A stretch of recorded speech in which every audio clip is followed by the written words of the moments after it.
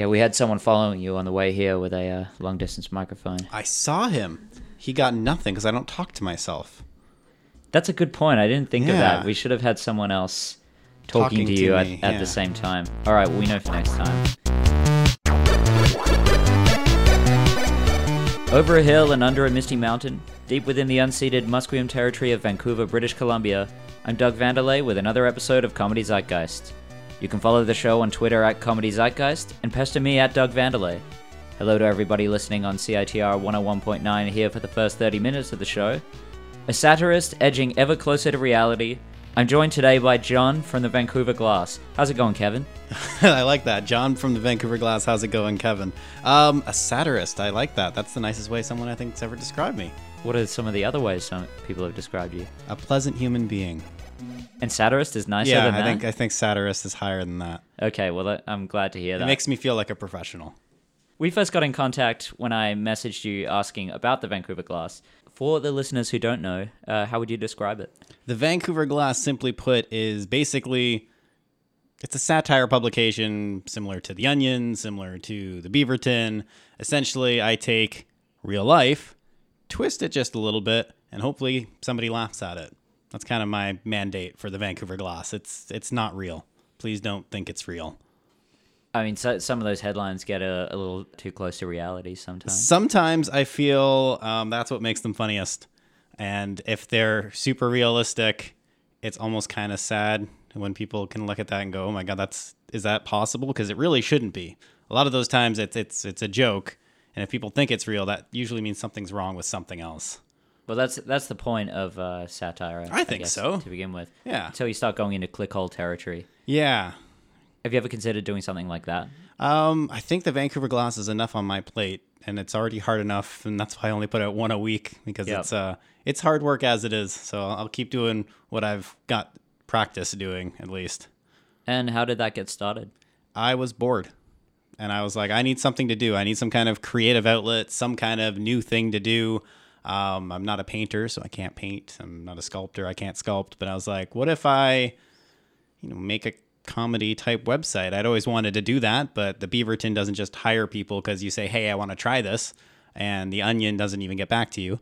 So I was like, I'll make my own thing. So I just kind of put together a few headlines that I thought might be funny, and it was right around April Fool's when I kind of had the idea. So I was like, maybe these could be like April Fool's jokes. And then by the time I had like 20 of them, I was like, maybe this should just be a full website that I do. And then I just kind of launched the website, and I was like, maybe I'll do it for a year. And it's been a year and a half. So maybe I'll do it for 2 years. Who knows? Who knows? What was your first article? The first article I wrote was, I'm going to have to try and remember exactly how it was worded. I think it was, last thing Vancouver needs is a satire paper. And that was my introduction to Vancouver. That's perfect. I think nobody clicked on it because, it was the first article, right? Nobody clicks on the first one. But it's on there, somewhere buried deep in the archives. It's there. What's been your most popular article?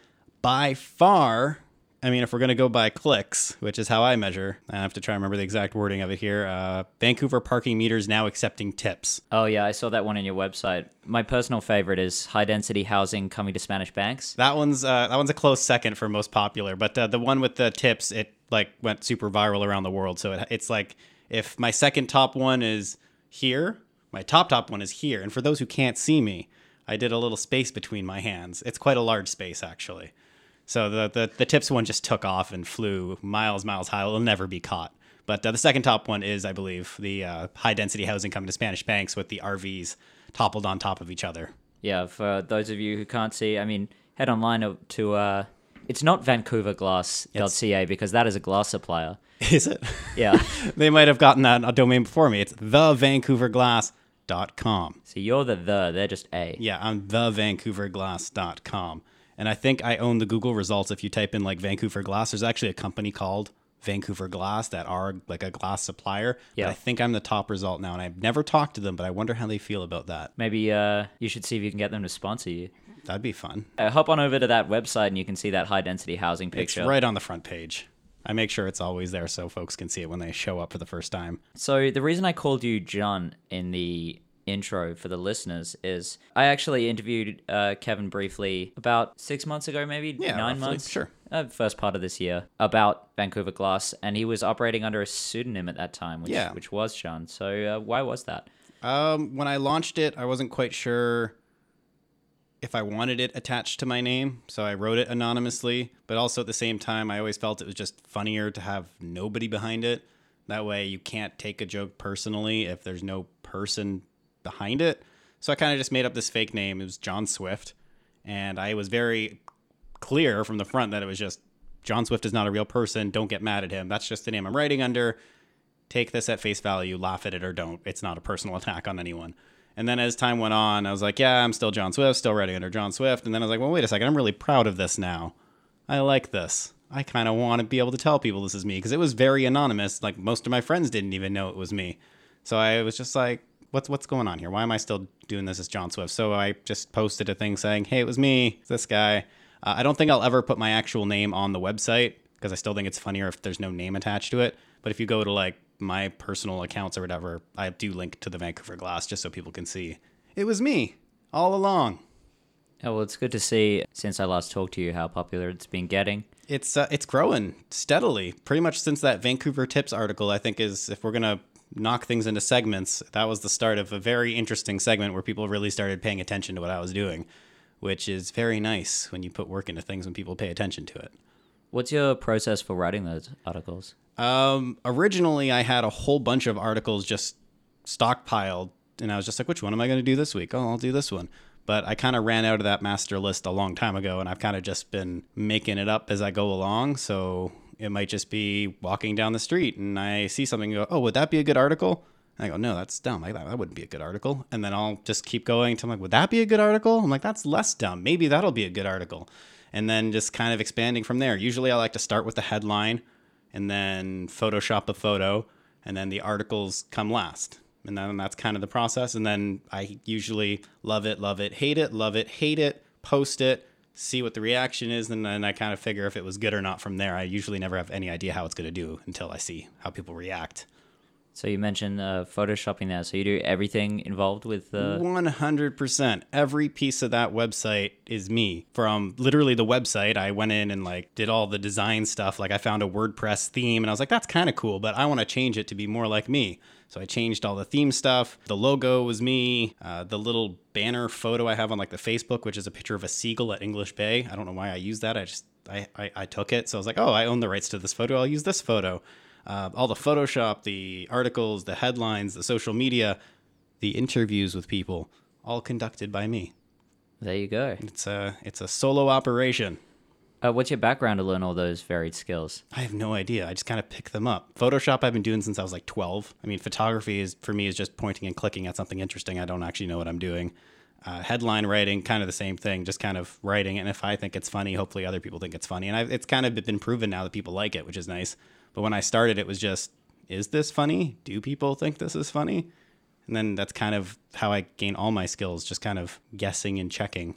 Same with the website stuff. I started doing that when I was like in high school, just for fun. Just kind of thought that'd be kind of a neat skill to learn.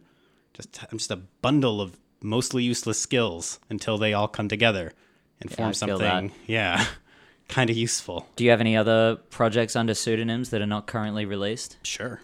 Yeah. I'm not going to tell you about them, though. Yeah, me too. This is one of my first publicly named projects. You live underground? Oh, I live all over the place. Yeah. Well, you know, we were underground when we started this, which is why we're called the Cave Goblin Network. Makes sense. Yeah, underground in a tiny little basement suite. That's actually where I conducted my first interview with you over the phone. I was there over the phone, yeah. I feel like I was part of it. You were just as much there as all the listeners were in season 1 of this podcast. So it was just me? You weren't on this podcast before. Oh, was this you the were other on, one? CRTR Radio on Finding the Funny with Nico McEwen. See, I was just to me, it's just previous chatting guest. With you. That's what I'm into, just a conversation with you. It's nice to put a face to a magazine. Yes. So you host or hosted on Virgin Radio? I did host it on Virgin Radio. You did host it, past tense? Yeah, I hosted on Virgin Radio. Sounds like maybe there's a story there we're Not tapping really. into. It's I was at it was originally called The Beat 94.5, and then it became 94.5 Virgin Radio, and I was there for a total of like 5.5 years, and then I wasn't, and that was pretty much it. That's kind of just the way radio goes. It's just part of the industry. Sometimes you're there, sometimes you're not, and then you move on and do something else. What kind of content did you play while you were on the radio? Virgin is strictly top 40, or what is known in the industry as CHR, which stands for Contemporary Hit Radio. So whatever song you've heard 50 times already today, that's probably what you would hear. It's a cycle of popular music, which is awesome because it's always fresh. And when you're a host, it's really nice to have constant refreshing of music and something different to play every day. Do you have any weird stories of things happening while you were live? While I was live, not necessarily while I was live, because I'm a total pro and would never do anything weird live. Well, not necessarily you, but callers. There's definitely a lot of strange callers. I think one of my favorite callers, and I actually just saw a post I made about this because I was going through my old post. His name was Time Travel Greg, and I think my favorite thing about Time Travel Greg was that he was all there. He was completely lucid. He was a regular dude. He was just Time Travel Greg, who would describe to me like time travel, and I'd have these great conversations with him. And you would think a guy with that name would be a little bit more out there, but he was a very grounded, nice fellow. Is he from another time? I have no idea, but he would call me from different dimensions, and we would just have conversations.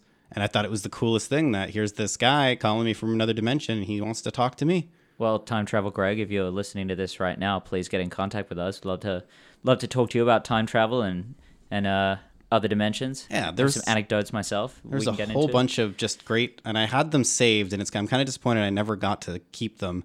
But I just had a whole folder of phone calls that I could never really air because they were like 5 minutes long of me just talking to characters, just interesting people. And I thought maybe one day I would air them. Also, you were talking to them off the air. Yeah, so everything is recorded there. Like nobody was ever on live with me. Right. Ever. That happens sometimes in radio, but usually it's all pre-recorded so that mostly so you can time out. Because when you're in top 40 radio, you have 5 seconds to talk. And if I want to say, hey, what song do you want to hear? They have to say Katy Perry real quick. And if they stammer or whatever, then that kind of ruins it. So they're not really trusted to go on live, which is probably why weird things don't happen live, because it's all very, very cut and very sterile before it gets on there. Had really opposite experiences for me when I was in community radio back in Australia. Yeah. I was at the local station RTR 92.1, I believe. And I wasn't allowed to put calls to air because of public radio laws in Australia, but I got some real weirdos in there. And when I was in there at my 1 a.m. to 3 a.m. time slot, which is the best time. It's the best time to be able to play a whole Ween album back to back and Yep. not get any I love late night radio for that. It's just its own little world. But yeah, you get some weird hecklers and things, and it'd be kind of scary because you go in there, there's no producers, there's no one in the building, It's just you running the whole station. I showed up once and there was just no one there. It's like, who's playing the radio right now? Nobody. But some kind of auto DJ. Yeah. DJ Spooky Ghost. So you do some announcing as well. Sure. What kind of announcing are we talking about? On some kind of Rogers website? Oh, I have a it's a freelance contract with Rogers for Kiss Radio. So whenever they kind of need an extra host, whether it's like over the summer or Christmas, they say, hey, Kevin, can you do a week of shows this time? And I say, yeah, sure. Or what I'll do is I'll be like, let me check my schedule. So I'm still in radio from time to time. This summer, I think I did 6 weeks of shows with Kiss, and then I'm expecting to talk to them in Christmas when people take holidays, and I'll jump back in. And I like to stay fresh on radio. I love radio, and it's one of those things where I love it, but I can't necessarily do it forever, because then you get stuck in this world of just being that radio host. And if you get pigeonholed as a radio host, that's it. You're just a radio host forever, which is fine if that's what you want to do. But I like that you called me a satirist. Maybe you can be a satirist, radio host, raconteur. Yeah, because that's just a different thing. You never even knew I was in radio until you looked it up, right? Yeah, that's true. Which is really cool to me, because for like the life of me, anybody who follows me on Twitter or Facebook or whatever, they know me as Kevin Getz, radio host. Yeah. But you found out that I'm Kevin Getz, satirist. Well, I mean, I knew you first as John Swift. That's true. Even cooler. So Kevin Getz didn't even exist know to me me until recently. Yeah. I've still today kept looking up your name on that LinkedIn article because I kept thinking of you as John. Yeah. Or just the Vancouver Glass. Tell me about How the Grinch Stole Christmas from Vancouver. The greatest project I have ever completed. How the Grinch Stole Christmas from Vancouver. It's a 7-minute, I want to say 48-second short animated film that I made in this winter of 2016. That's literally just a reimagining of How the Grinch Stole Christmas, but it takes place in Vancouver. So it fully rhymes, and it's like 60% the original story and the same kind of same kind of direction, but there are a lot of jokes about Vancouver in there, mostly about how it's raining instead of snowing at Christmas and people going for a run and doing yoga. But it was a project that I took on myself, and originally it was supposed to be done with a bunch of people, but it didn't work out that way. So I wanted to complete it. I kind of taught myself how to animate in those 2 months. I kind of wrote it and put it out and released it. And it's the greatest project I've ever completed to date. It will be replaced probably sometime in the next year with a different project. But How the Grinch Stole Christmas from Vancouver is something I am very proud of. And actually, I submitted it into a film festival, and it won an award. So I am an award-winning filmmaker. What was that award? It was the Canada Shorts Film Festival Award of Distinction. So well, that sounds really good. Yeah. So. Someday somebody will introduce me as Kevin Getz, award-winning filmmaker. And satirist. And /satirist. Yeah, and maybe radio host. Maybe. I assume that project you're alluding to is Bigfoot is real, 100% proof? It is. It's the greatest project I'm ever going to finish after The Grinch. Bigfoot is real, 100% proof is a cartoon I'm making. And if you've ever wanted to make a cartoon, and this advice is for everybody, I'm going to say don't. It's so much work, and it's so tedious, and there's so many little details and things that go into it. I am doing this with a friend of mine, Jameson, and we're just over a year into production, and we still have like nothing to show for it. It's been writing and rewriting and draft 1, 2, 3, 4, storyboarding and casting, and we literally just finished recording character dialogue last week, and now I'm going through and putting all the dialogue together so it sounds like people are talking to each other, and I still don't really have anything I can show people, and we're just over a year into production, but it will be amazing when it's done. What are the release plans for that? No idea. I honestly, I would give you like a date or even a time. I'm hoping for next year, but even that might be a stretch because we haven't even started animating, and it's just the two of us, and we're doing everything, and animating takes forever. So sometime between now and forever. Are you both sort of doing everything, or have you split up into different? We've kind of tackled what we're good at. So he's definitely a lot stronger with art. So he's done a lot of kind of amateur cartoon work himself. So he's very good at doing the art and the character design. So he took that. I'm very good with the sound because I have the background in radio. So I've taken that. We kind of wrote it together, and then we kind of meet when we have to meet, and then we kind of don't meet when we don't have to meet. So right now we're at a point where I'm just working on the sound and he's working on the characters. And then I guess at some point I'm hoping before Christmas we can get together and work on the animation together. So when will it be released? I don't know, but I'll send you an invite. Cool. Well, I'll be keeping an eye out for that one. Yeah. I've also seen you do some music on YouTube. Wow, you dug deep, man. I haven't done one of those in a long time. Yeah, again, another just kind of creative outlet that I wanted to do was just make some weird music on YouTube. I bought a loop pedal so that I can not have to play with a band, basically. Just play a loop of my guitar into the pedal. It'll play back at me, and then I get to play on top of it. And then that went from just playing songs to mashing up other songs to mashing up 3 songs together to me giving up because I ran out of ideas. And that's Have you ever done any vocal loops with it, like Reggie Watts? I have, but not like Reggie Watts because I'm not that talented. Well, I mean, no one's like Reggie Watts. Yeah, but sure. I've done some. I think one of my favorite things to do is do like a Sam Smith choir in the background. So like whenever I sing, I have like myself as a choir sing behind me. That's kind of fun. I don't think I ever recorded any of that, but a loop pedal is a great way to spend a day if you ever have one. I had one for a short time, and then I sold it for rent money back in an old different chapter of my life. Who are some of your inspirations for your creative work? I definitely grew up watching a lot of like The Daily Show with Jon Stewart and Stephen Colbert with their hard-hitting news, which isn't hard-hitting, but it's jokes and it's kind of just fun to watch. A lot of different just like stand-up comedians. I really enjoyed like Dimitri Martin was always kind of fun. I just kind of like a comedy sponge, just kind of took it in. And I never even really thought of myself as a guy who could do funny things until many years into watching comedy. And I was like, well, could I do this? Just like everything else apparently in my life was, can I do this? And then just trying it and seeing what happened. And apparently it's gone fairly well. Even when I got into radio, I never thought I'd be a guy on radio who's, you know, quote unquote, the funny guy until like my second year in radio school. When I was like, it's a lot easier when you're funny. Why don't more people just try and be funny? So that's kind of just the direction I went. It was a lot more fun being funny. And apparently it worked out. So you studied radio at I did. school? Yeah, there's actually a thing called radio school, which is always a mind-blowing thing for certain people. It's a 2-year course. They're very popular. There's one at BCIT here. The one I went to is in Humber, just outside of Toronto. And it's a radio course. So the first year you kind of learn everything about radio on air, production, sales, news, writing, and a whole bunch of different things. And then second year you kind of get to focus on what you want to focus on. And I was like, I want to be on air. So I focused on the on air side of radio. And there's a radio station in the school, and you get weekly or bi-weekly radio shows, and you get to go on and practice and then go to like announcing class once a week and have somebody critique your on air work.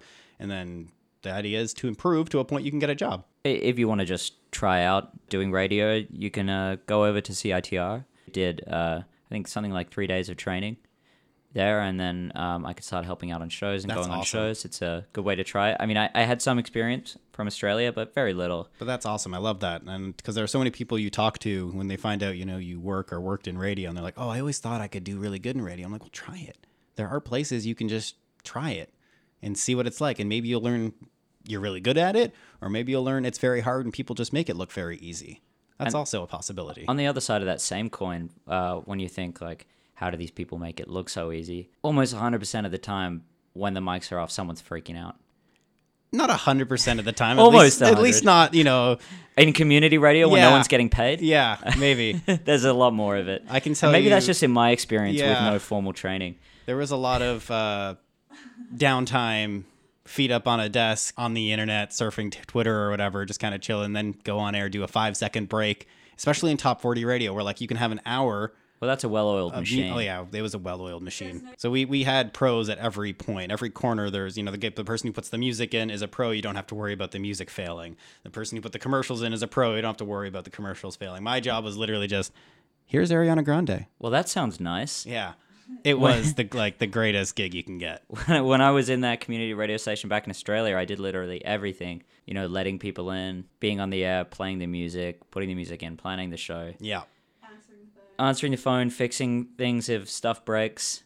And yeah, if something went on fire, I guess I would have to go over with a fire extinguisher. Yeah. Now, see, the problem is some people see stories like mine where they're like, oh, that sounds easy. I could do that. But what they don't realize is that everybody in radio starts at a station like what you described. Yeah. When I started in Chilliwack, and I was the everything guy. I think I actually had the title of assistant promo coordinator or something. And all that meant was that when I'm not on air, I do anything they want me to. One of my jobs was literally I had to go pick up kids from high schools. We had 3 different high schools in Chilliwack. I had to drive to each one, pick them up, bring them to the station so that they could record like the Chilliwack High School Minute or something and talk about what's going on in school, and then drive them back.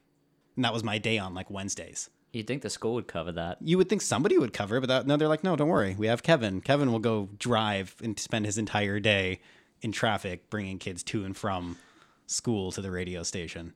Well, that's important radio skills. Yeah, that's where you start. You build up those skills, and then if you get really lucky, someday somebody will bring you to a big market, and you can just sit around and say, here's Ariana Grande. I feel like you've said that a lot. In my lifetime, I have. But you know what? It's awesome, because Ariana Grande is great. Best ponytail in the biz. Top 10 for sure. For anyone on CITR, thanks so much for tuning in. That's the end of our time slot, but you can hear the full episode along with other podcasts on cavegoblins.com. For anyone else, stick around. We've still got lots more to talk about with Kevin. Before the show, I asked Kevin about a comedic influence to talk about today, and he came back with Trey Parker and Matt Stone. So what do they mean to you? They are the dream. The absolute dream that I don't know if anybody else will ever achieve, but if anybody does, I sure hope it's me, as either both of them or me with a friend of mine, because they created this show, and that's what they lived off of, right? They made this show. They pitched it to Fox. Fox said, like, no, we don't want it. They pitched it to Comedy Central. Comedy Central said, sure, run with it. And that was like 20-something years ago. And it's their show through and through. They came up with a concept. They write it. They did, like, the character design for it. They, like, direct it. They're part of the animation. They do a little bit of everything. Fingerprints of theirs are everywhere. And as much as that sounds like it's so much work, that sounds like so much fun. So that's kind of a huge influence on me and what I'd love to do. And on top of that, they do whatever they want, which is great. And not just like for the show, but if they want to make a Broadway musical, they make a Broadway musical. They want to make a feature film with marionettes, they do that, and they do it well. And it's just, it's such a great influence to see that and be like, yeah, one day that'd be really cool. But I'm very realistic and understand that that's not necessarily a reality. Well, you're taking steps there, especially with this Bigfoot is Real project. Yeah, so I kind of think that's a nice transition. I've always loved cartoons and cartoon work because it's a world where anything can happen that you want. So when I had some free time and I was looking for creative outlet, I was like, is it time to make a cartoon? I had made the How the Grinch Stole Christmas from Vancouver to see if I could animate and do things like that, and it worked out well. So Bigfoot is Real 100% Proof is the first steps into cartoon for me. The first real serial kind of episodic adventure. And we'll see how that goes. Maybe it'll get picked up by Comedy Central. Yeah, here's hoping. Yeah.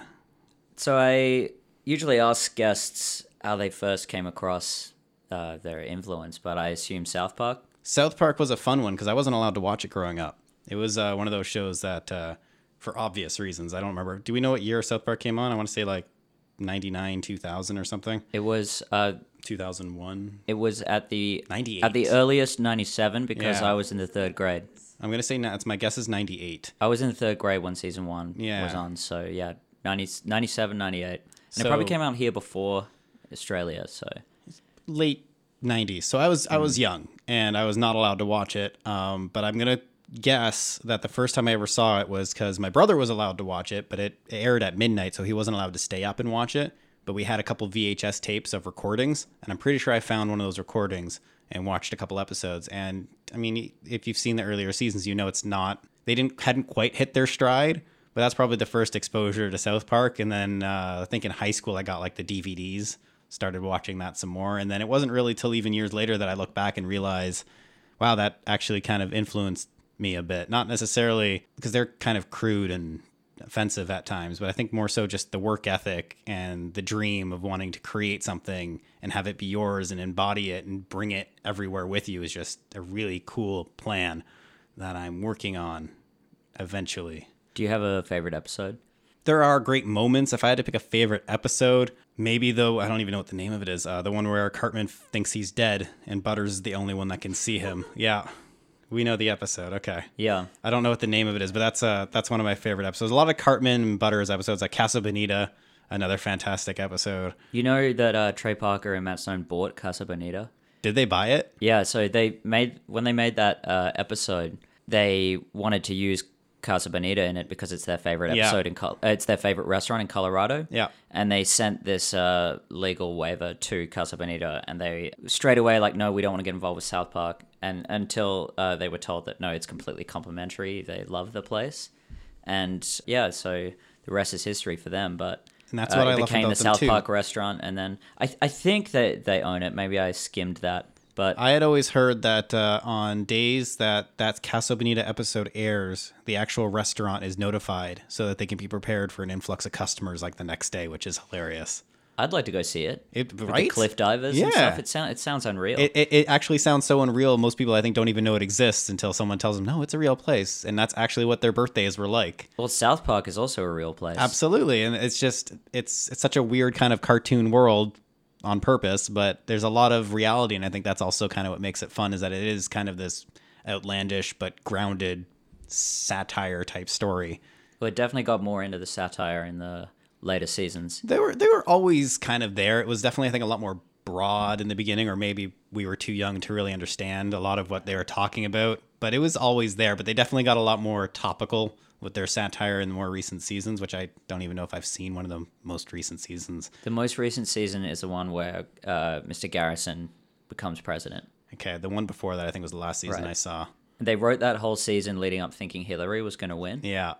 and then they had to change it basically last minute. Have But you that- seen the, there's a mini documentary called 6 Days to Air.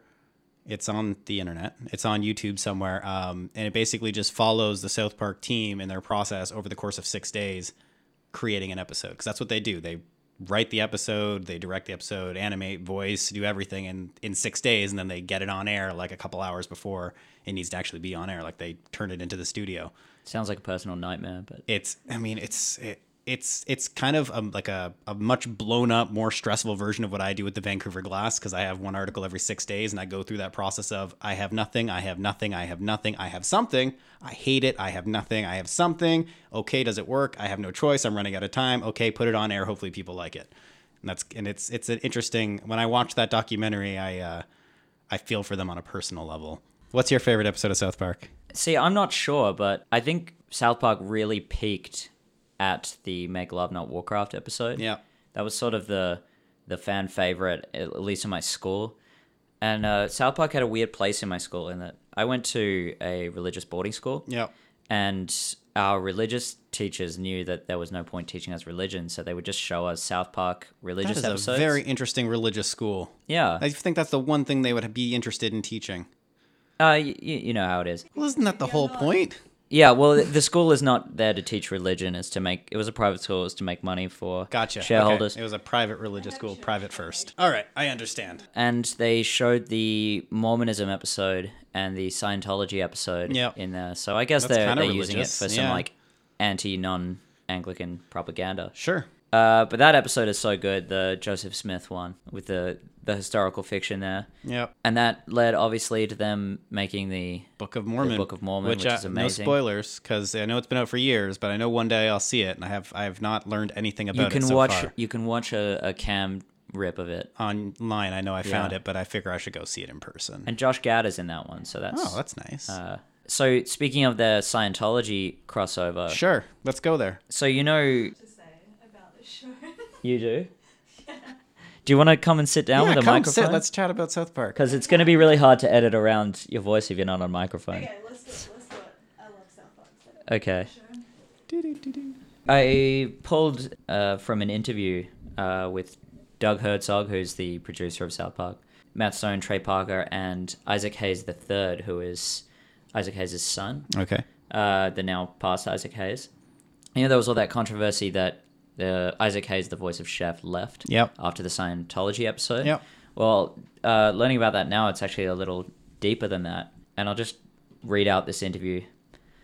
So this is Herzog. I never heard from Tom Cruise's camp about the infamous 2005 episode Trapped in the Closet, in which the star is depicted hiding in an actual closet, refusing to get out. But we did our best to let everyone know that it was coming.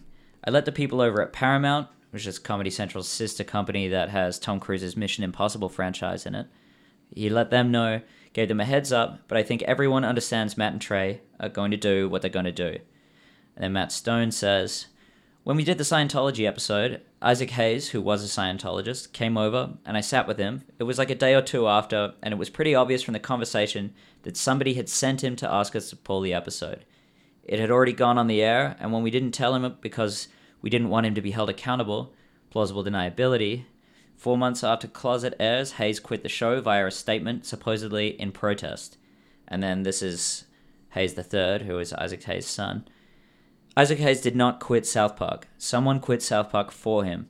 What happened was that in January 2006, my dad had a stroke and lost the ability to speak. He really didn't have that much comprehension, and he had to relearn to play the piano and a lot of different things. He was in no position to resign under his own knowledge. At the time, everybody around my father was involved in Scientology, his assistants, the core group of people, so someone quit South Park on Isaac Hayes' behalf, and we don't know who. And then Matt Stone says, we sort of figured out the whole picture a bit later, but that's totally what happened. Well, that sounds like a conspiracy, don't it? Yeah. It sure does. And I'm very suspicious. I had never heard that before. I'm very suspicious closer. about that.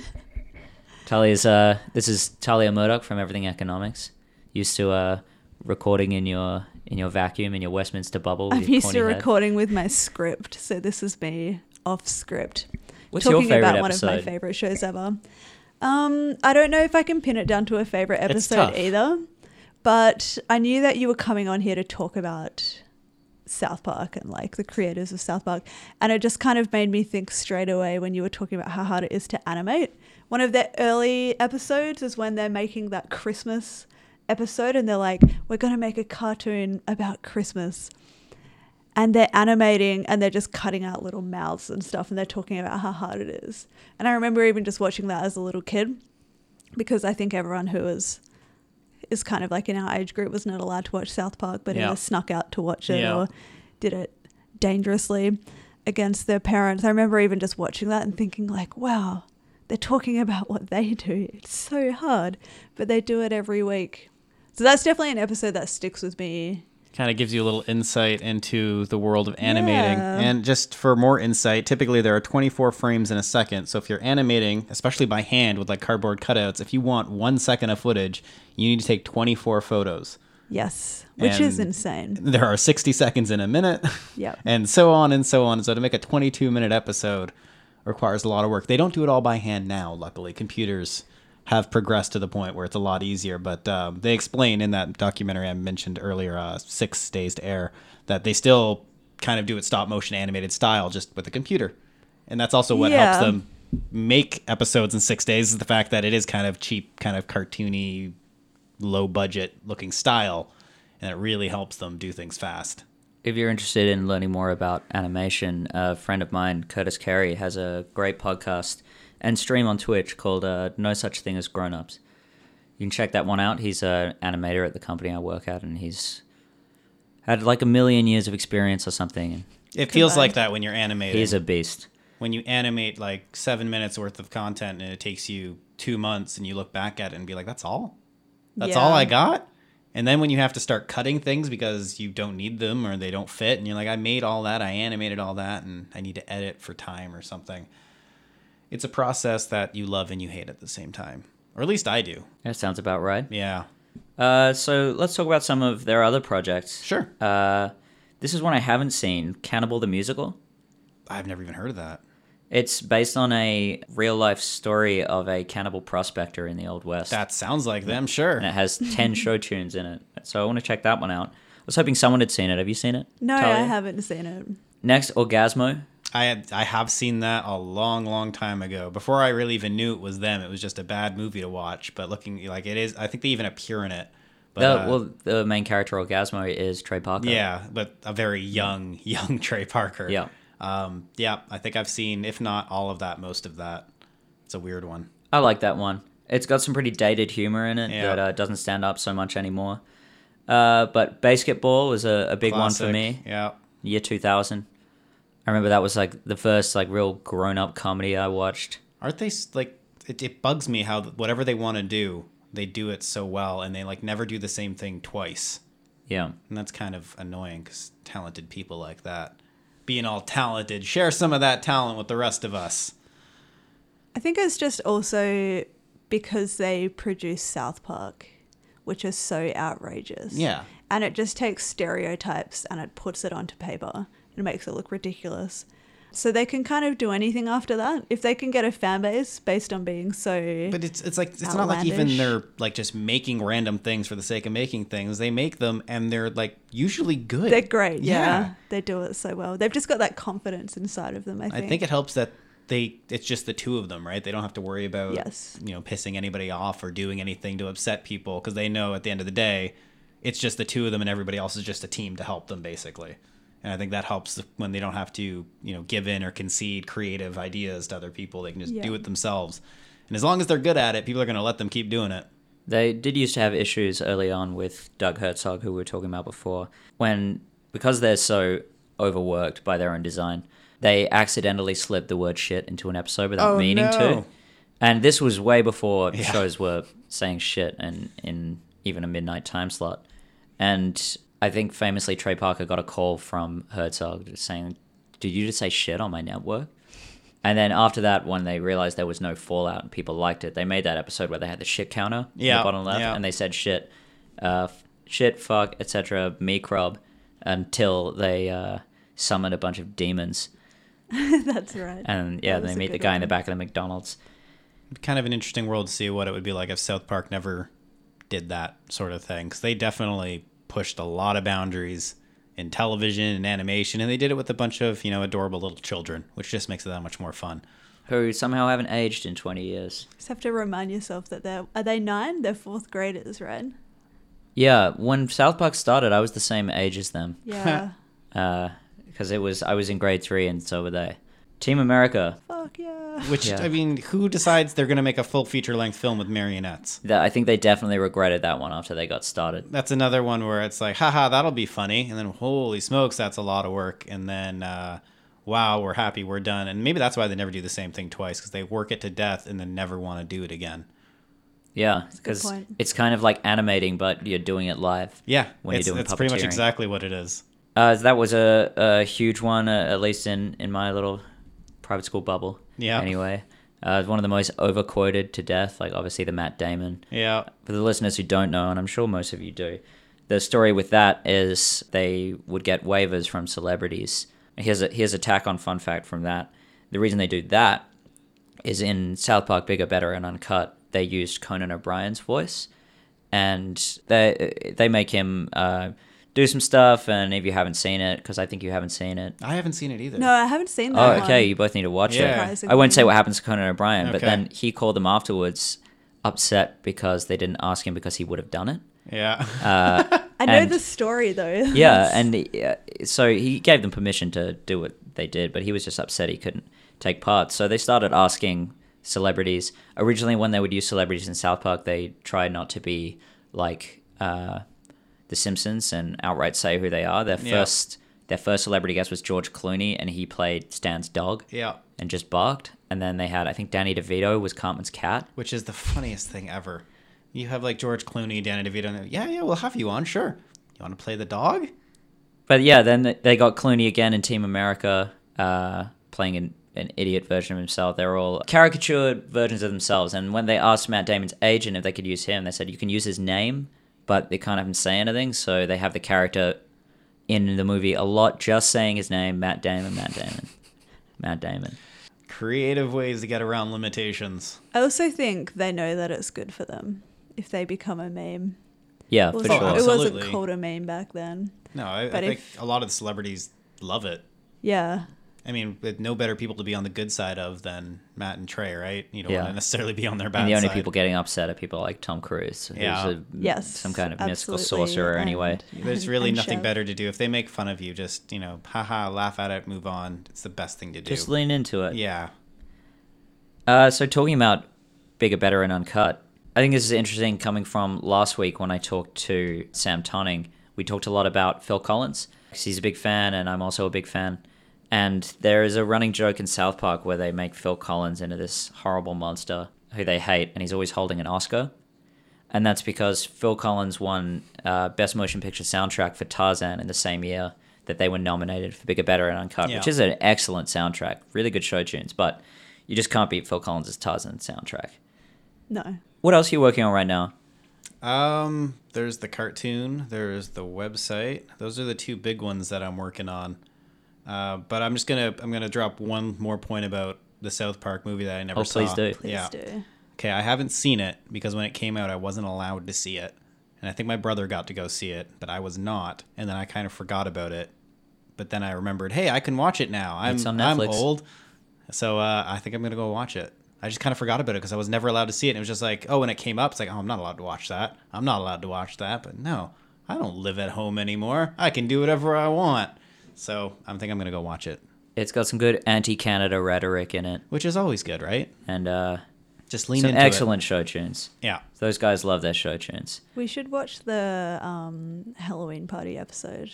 Where Satan has his birthday. Has his party. Sweet 16. Yeah. Oh, that is a good one. So how can our listeners find you online? Oh, online. Okay, good. Because I wasn't going to answer that question if it wasn't online. Twitter @Kevin_Getz. Facebook, I think it's just Kevin Getz page. Really, if you just Google Kevin Getz, there's only one other Kevin Getz. He owns a painting store in like Indiana. Don't bother talking to him. He's not interested in giving you the Kevin Getz Twitter handle without the underscore. Or at least that's all I've learned. I'm not hard to find. You can follow me. I post fun things from time to time. If you're finding a website to buy paint or glass, you've gone the wrong way. Yep. That was Kevin Getz at the Vancouver Glass talking about Trey Parker and Matt Stone. Join me next week when I talk to Gavin Clarkson about Leslie Nielsen. To save me doing a little ad for your podcast, why don't you tell us a little bit about everything? Ad for myself. Yeah, Everything Economics. Okay, so I'm Talia Murdoch, host of Everything Economics. Think of it as economics with a cause. Total disclaimer, I'm a socialist, so economics is not just about money. My last episode was about superheroes and economics. You can find that on our website or everywhere you listen to podcasts. If you're a creator, if you make animation, reach out. I can analyze your universe and write an episode about you. Great, so that's economics from the opposite viewpoint of Trey Parker and Matt Stone, staunch libertarians. Yeah. Opposite's probably not right. Different. We live in a complex world. Yeah, well, that's why I host the comedy podcast. Let's on the say network. opposite. Let's say opposite. Well, thanks so much for coming, Kevin. Thanks for the invite. It's been a pleasure. Thanks for listening, everybody. Be sure to follow us on all social media at Cave Goblins, and check out what we're doing over on cavegoblins.com. Please rate and review the show on iTunes. It's absolutely the best way to support the show at no cost. You can find this podcast on Google Play, iTunes, Stitcher, and everywhere you listen. We're also on Facebook and Twitter at Comedy Zeitgeist. I'm Doug Vanderlei. See you next time.